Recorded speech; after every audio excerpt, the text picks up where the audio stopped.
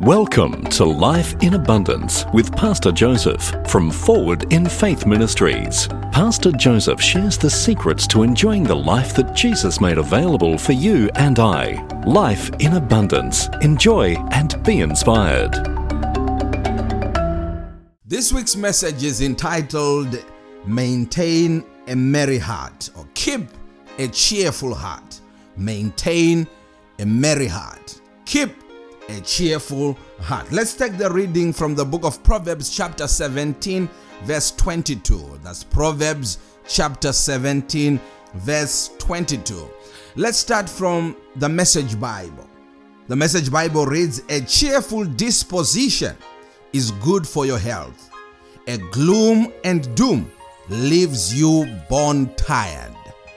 A cheerful disposition is good for your health. A gloom and doom leaves you bone tired. Let's check another version, the New Living Translation. The New Living Translation says, "A cheerful heart is good medicine, but a broken spirit saps a person's strength."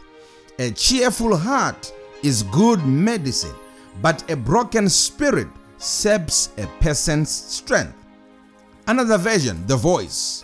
The Voice version says, "A joy-filled heart is curative balm, but a broken spirit hurts all the way to the bone."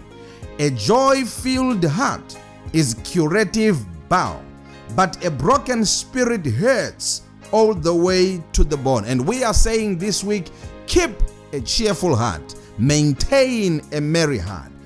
Now, it's important for us to always remember that life flows from our heart. If our heart is not cheerful, if our heart is not merry, if our heart is not joyful, then we are flowing a negative energy all around our lives. It's very important to understand that.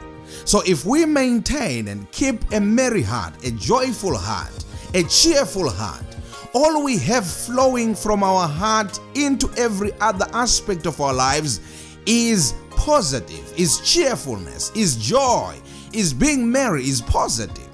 So the writer here is saying a cheerful heart is curative, is medicine. It cures, it does good to a person.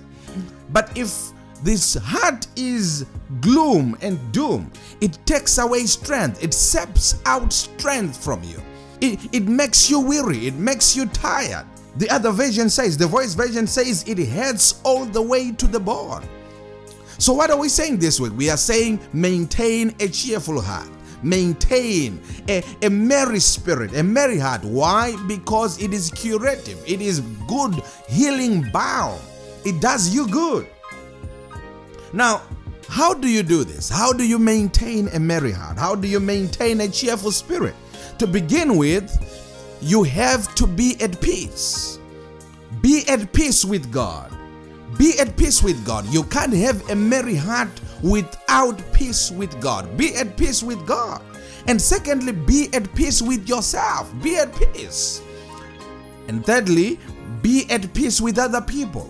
Avoid at all costs strife. Avoid bitterness. Avoid strife at all costs. Be at peace. So if you want to have a merry heart, number one thing, be at peace.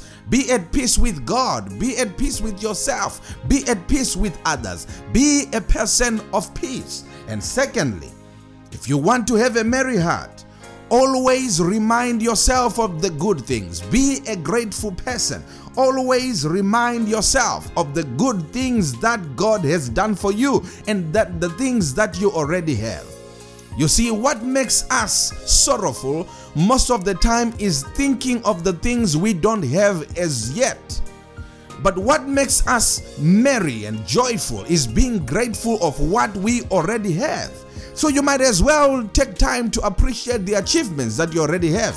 Take time to appreciate the family that you already have. Take time to appreciate the good health that you already have. What you have in this particular time, appreciate it. Take time to consider those things. These will make your spirit merry.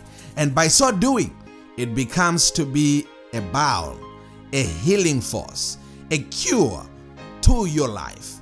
What are we saying this week? We are saying maintain a merry heart, maintain a cheerful spirit. Why? Because it is curative, it heals.